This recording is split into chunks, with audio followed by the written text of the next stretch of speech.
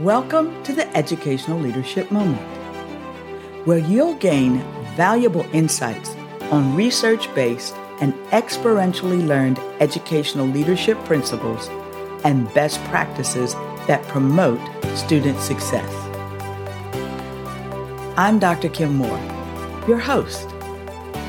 With my extensive experience as a classroom teacher, school administrator, and central office staff member, I'm dedicated to sharing effective strategies to ensure student achievement. So, grab your favorite beverage, a pen or a pencil, and a notepad, and get ready to take notes. And if you find this moment valuable, and I am confident that you will, please like, subscribe, and share with your colleagues, friends, and family. Thank you for joining me on the Educational Leadership Moment. Now, get ready to take your educational leadership to the next level. And remember, when students are led well, they learn well. This is Dr. Kim Moore, welcoming you to this week's edition of the More Leadership Moment video podcast. In this week's episode, we're going to discuss why placing others ahead of yourself is necessary for creating an environment your team will thrive in. Check out this example from my early leadership career. The goal of many young military officers is to become a company commander. Why? Because serving in a leadership position is the key to promotion. If you want to have a successful military career, you must serve in a leadership position. Therefore, my goal was to assume command of a company. Now, I want you to imagine a group of young, hard-charging officers.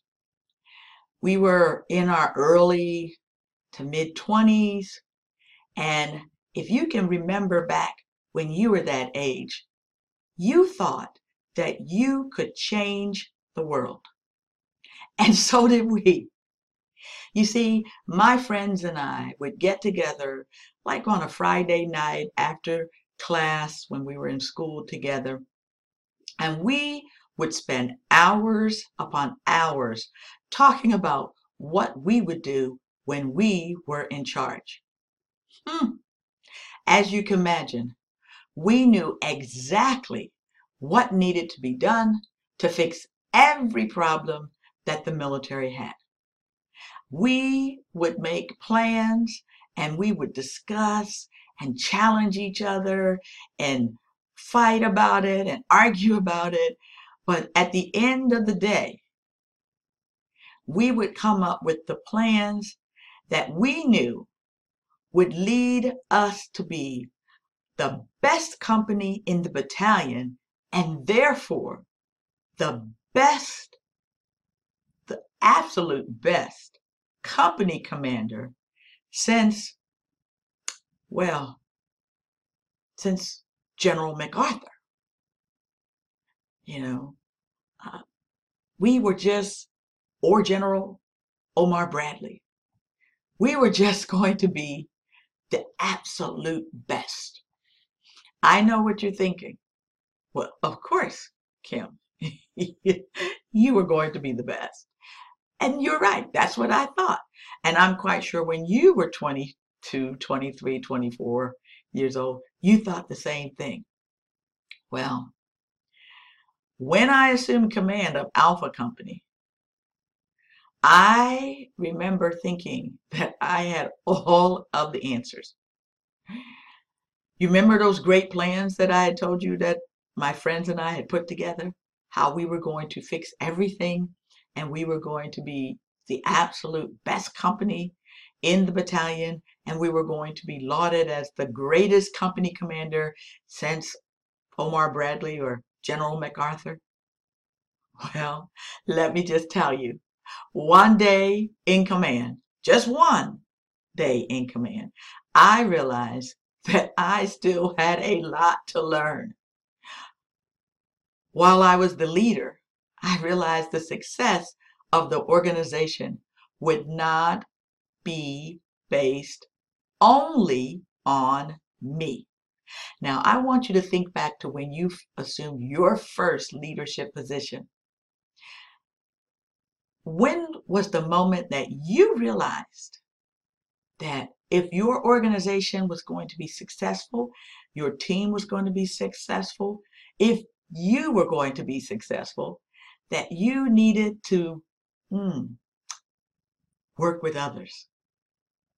That the only way that you could achieve success was by building a strong team. See, I figured that out on my second day of command, that the key to success was we. Instead of focusing on me and how brilliant I was, I had to shift my goal from me to we.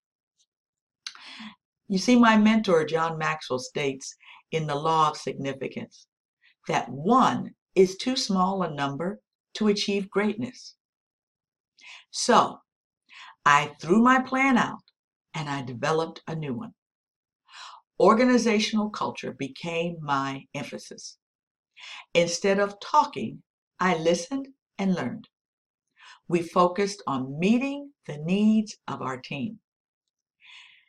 As the organizational culture improved, the team grew stronger and our performance improved. According to Simon Sinek, when the conditions in the organization are right, we naturally trust each other and cooperate. But when leaders neglect the environment that people work in, politics, silos, cynicism, and self-interest prevail.